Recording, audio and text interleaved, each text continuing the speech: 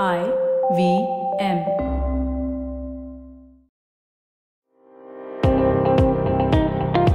Welcome to All Things Policy, a daily podcast supported by Pragati, a flagship media initiative of the Takshashila Institution.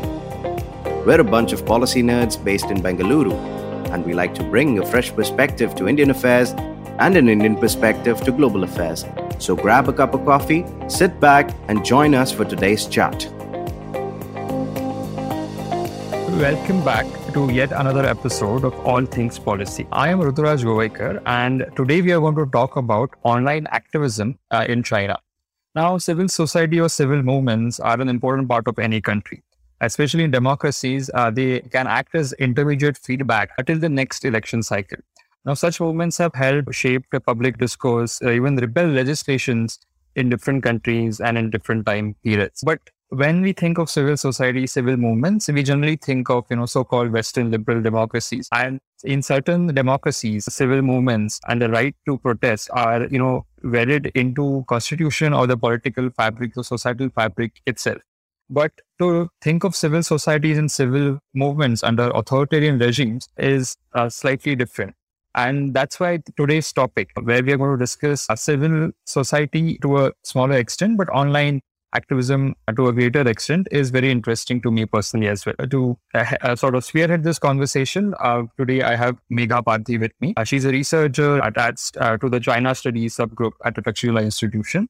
And along with Megha, I have Arjun Gayas, who will also join us in the conversation. So as I said, before we dive into the main topic, that is online activism in China, I wanted to ask Megha about a general state of civil society in China. How does the civil society exist in China? How is it different than liberal democracies? I'm pretty sure it won't be as open. And I'm also very curious to know that are there NGOs that sort of take up various issues, or is it very diffused and sort of an underground movement compared to other civil societies? So yes, Megha, can you tell me about this? Hello, thank you first of all. Yeah, civil societies do exist in China and they have existed for a very long time actually. But the nature is, as you said, is very different from what we see in liberal democracies. I mean, for example, there are NGOs, but many NGOs are actually government funded. And there are also foreign NGOs and then domestic. And actually, there is an estimate. The estimate differs based on the researcher, but there are at least 7,000 to 8,000 different NGOs, including foreign and domestic. But here is the thing though, whenever we see a discussion on civil society in China and general authoritarian regime in general, there is this tendency to just, categorize people as either, revolutionaries or, or oppressed. But this approach has been criticized a lot by a lot of other scholars. For example, this Professor Jing Wang, she's founder and director of MIT New Media Action Lab. She says that the civil society and Chinese people in general prefer an incremental approach to any change rather than, just erupting into protests. So she says there is this gray area where Chinese society and civil society in general operates. And she also says that the confrontational activities are in general not appreciated in Chinese society as, philosophy or way of life. There's this tendency that powerful people should not, lose face, and it's not considered good. So there's also a word for that. It's called, it means silent forbearance. So, you have to be silent, and then you have to probably criticize or whatever actions you have to take, you do that in private, not in public. So this is very rooted in Chinese culture, as per Professor Cheng. So many people don't even realize it consciously, actually, that they are doing this, or they are practicing this philosophy or way of engaging with civil society. And there is also great literature which somehow analyzes the relation between state and society. There is Elizabeth Perry. There's Mark Selden, Peter Hesgres, and Caroline Zhu from. So literature is, very much there. Interesting. I didn't realize that the whole Chinese society looks at it almost using Stoic, like principles of Stoic to not to complain Very interesting. So as our topic today is, online activism, but am I am assuming that before online platforms became, Chinese civil society did exist and they did have certain movements offline. This is like even before technology was available. So can you briefly just talk about that era? Yes. So you see, online, whatever happens online is a reflection of offline activities or feelings. So even before the era of online activism, there was this whole different sect of civil society which engaged in trade unions, events organization, environmental groups, and they exist even today. There are a lot of non-governmental organizations. For example, is All China Women's Federation. It's still there, even though it is it acts as an NGO also as a government organ. Then there's the China Youth Development Foundation. Then there's China Foundation for Poverty Elevation. So civil societies like offline do exist, and they're very vibrant actually. And there are also this case of localized cellular activism. For example, people probably are not part of any NGOs or anything, but if they find anything to not their taste, they'll just protest locally or complain to their local government. So there are also cases of that. Interesting. So as you suggested, and as you mentioned, rather, that there is a very recent history of civil movements in China. But what we increasingly see, and you're tracking these events to a certain extent, that many of these movements are now moving online. But as we all know, China famously, monitors its internet and the activity of its citizens. So how do average Chinese citizen who wants to take up an issue go about on organizing things or connecting with other people who might have similar ideas, or to even start a conversation online?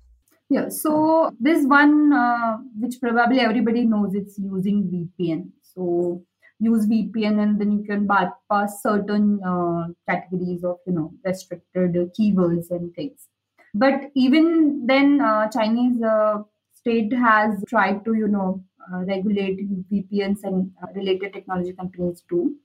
So what people have done, they have come with innovative techniques to, carry on the discussion. So they'll use indirect references, for example, code names for leaders and code names of concepts. So there's this meme type thing, like they call it actually agao, they call it, which roughly translates into spoof or memes. So they use that. Then they use tools which are already available, like for example, platform like GitHub. So they use that to carry on the conversation innovatively. They'll probably make a project on GitHub and then try to deposit things there, or they'll convert the sensitive documents into something else using Morse code or something. So they do that, and it's very interesting actually to read examples and monitor that and read it yourself. I just have a quick follow-up before Arjun has a question.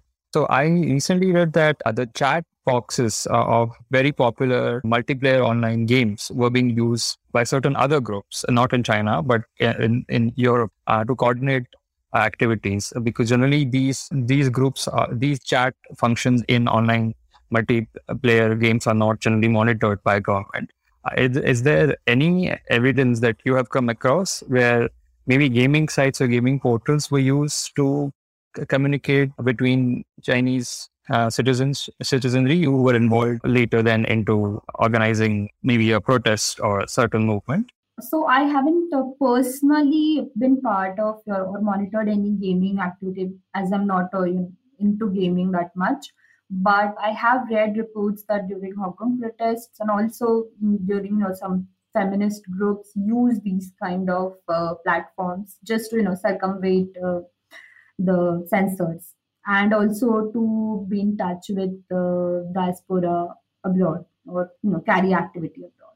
Hey Megha, so I wanted to ask you something very interesting about organizations in China. So, are there any specific organizations that advocate for the free and fair use of the internet or social media? So, we have something like Internet Freedom Foundation in India, right? So, that's an NGO which conducts advocacy on digital rights and liberties. They file petitions and undertakes campaigns for defending online freedom and all that stuff. So is there something like that in China which we can expect, or are there people who are working towards doing this? Are there like independent petitioners or litigators who take up these issues like online freedom, privacy rights and all that stuff, and then go ahead and file petitions against the government? I mean, it is an authoritarian regime, but people can still do that, right? So freedom of expression is actually a very sensitive topic in China. I mean, there are organizations like Amnesty and probably Oxfam, which is based in Hong Kong, I guess. So this, in general, talk about freedom of expression and speech. I haven't come across any petition regarding, like as you mentioned in question. But then again, there are individual activists and some projects which do advocate this. For example, there is a GitHub project called Terminus 2049, which I'll talk about it this later. But yeah, this project does try to collect all the censored articles or censored media which is not allowed in China, and they try to deposit it on GitHub. So that is and their motto is to preserve the freedom of expression. Let's take a short break and we'll be back soon.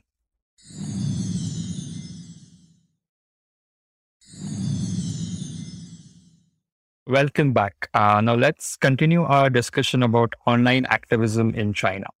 Now, before the break, we briefly discussed about the history of civil society in China before online activism became sort of the mainstay, and what tricks are used by Chinese citizenry to circumnavigate, the Chinese surveillance. So, building on that conversation, I am very curious to ask Megha, how does a typical campaign start? I'm pretty sure it starts in a diffuse manner and then it picks up pace and maybe even it leads to a presence on ground. But I'm very curious that how does it actually happen, and do we know any famous instances of a successful movement as such? Yeah, so this is actually the most interesting part of what I was tracking. What happens is online campaigns are actually, we can categorize in either organized or spontaneous. So organized, and Arjun, you will love this. Tech giants like Tencent and Weibo do used to hold this type of campaigns. They had everybody is a philanthropist or micro charities. So these giants used to have this annual functions, I wouldn't call it functions, but yeah, annual events, which would encourage people to, donate to a charity or their favorite charity or sponsored charity, or they would collect the money and then donate it to some charity. So these kind of events. And the spontaneous ones are like, spontaneous. For example, something happens and when somebody posts something and it just, connects with a larger audience and then it snowballs into something different. Perhaps the best example, recent example of this would be this thumping or lying flat phenomena, which is very popular, which has become very popular. So that started with one of the forums where a user posted that lying flat is justice because there is nothing to do and there's so much pressure that my philosophy to navigate through this life is I'll just lie flat and do nothing. So that resonated with a lot of people, and there was already a lot of pressure. There's a dichotomy that some people have a lot of pressure and pressure to do something in life, and there are other people who are not finding enough work and do anything. So it kind of snowballed, and it was so big that there were T-shirts being printed, then newspaper articles being written about it. It has also gained a lot of international recognition. And this combined with some other activities has also motivated state to do something about it. So this is a very good example. Yeah, going back to this organized things, so there are also social media influencers and social activists who arrange campaigns like this, or they raise an issue, whatever the choice of their issue is, and then they kind of engage with people. Since they have a lot of following, they get a lot of views. So this is like typical how a social media ecosystem works, even outside China. But the difference is that the innovative way in which they do. For example, if some movement becomes too popular and state doesn't like it, there is a possibility of sanction. Even the thumping flat, which I mentioned, many of the keywords of this were censored by China's government. because they didn't like the narrative getting negative online.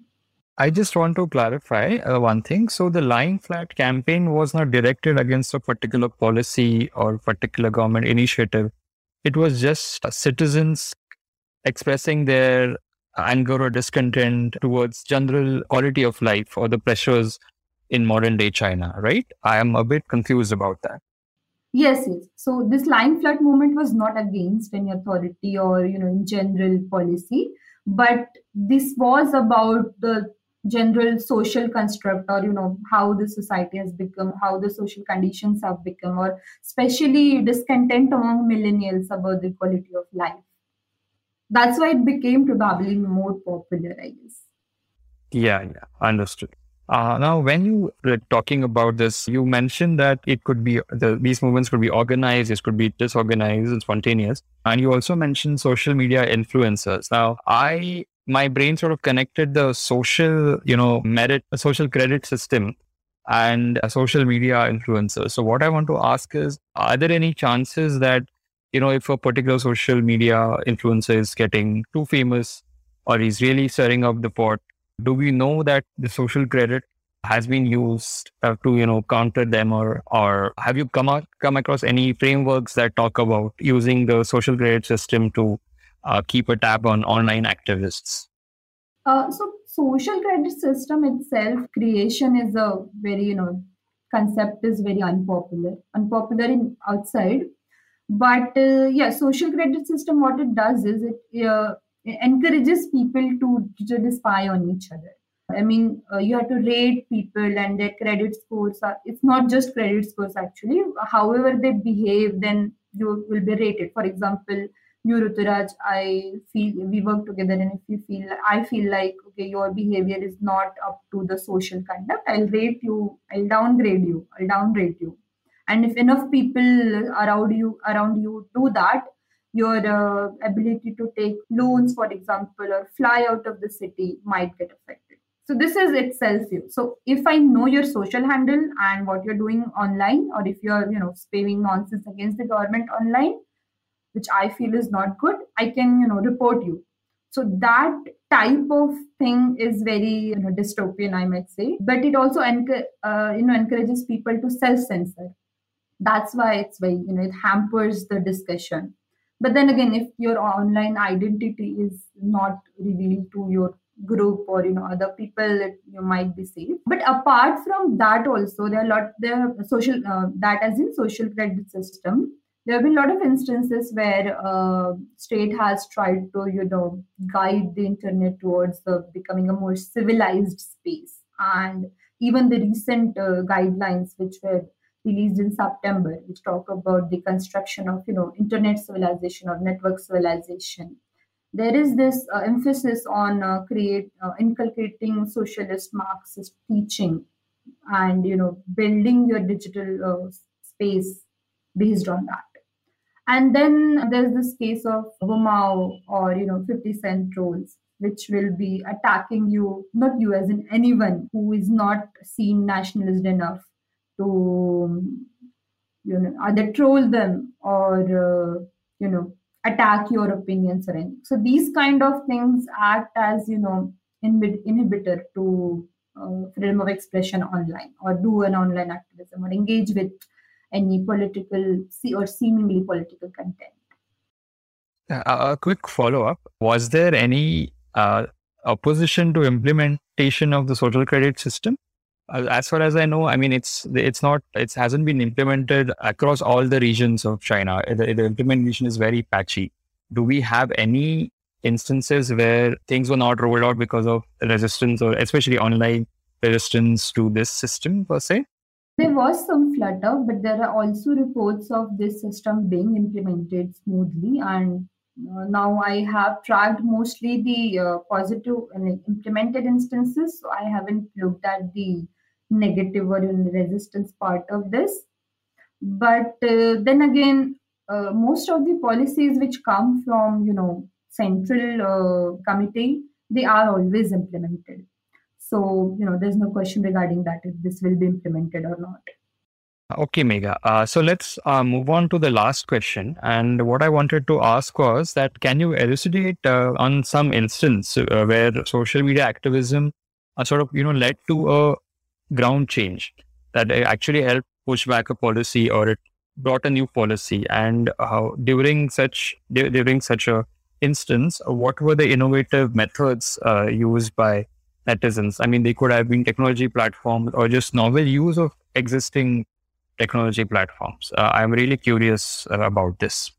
Yeah, so there are a lot of examples actually, and I'll suggest people who are more curious about this to read Miss Jing Wang's book, Other Digital China.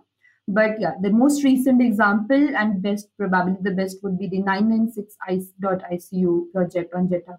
So this was started by some anonymous software developers probably a few years ago. 996.icu is a website hosted on GitHub, which is a software development platform, and it is not traditionally used for projects like this.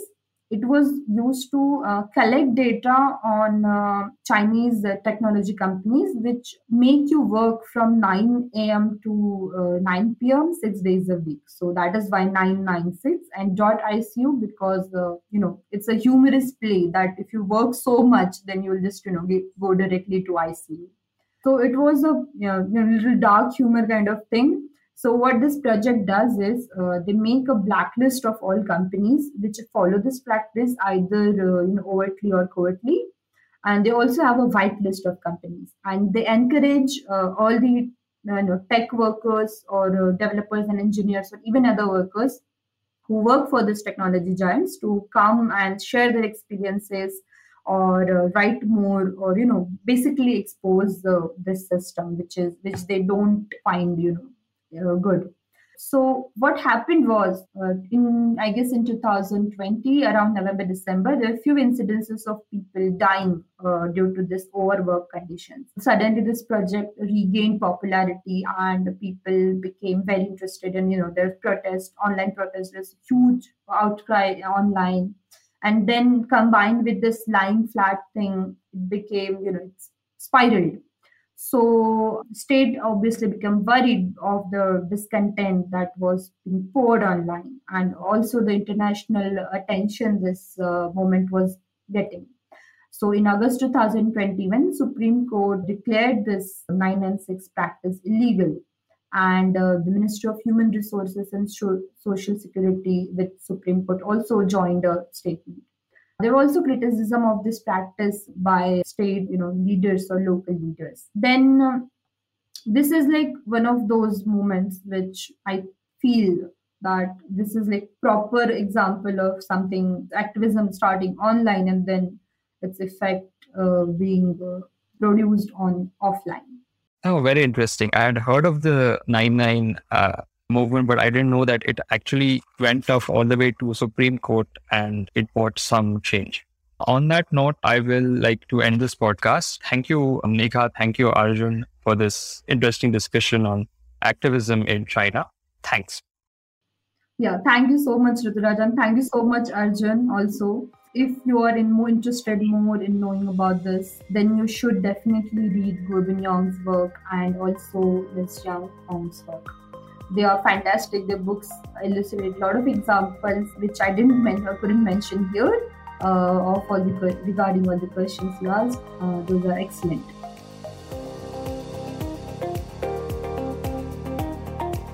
If you liked our show, don't forget to check out other interesting podcasts on the IVM network. You can tune into them on the IVM Podcast app, ivmpodcast.com, or wherever you listen to your podcasts. You can also follow IVM on social media. The handle is @IVM Podcasts on Twitter, Facebook, and Instagram. And hey, if you'd like to dive into Takshashila's research on technology, strategy, and economic affairs, check us out at our Twitter handle @TakshashilaINST or our website takshashila.org.in.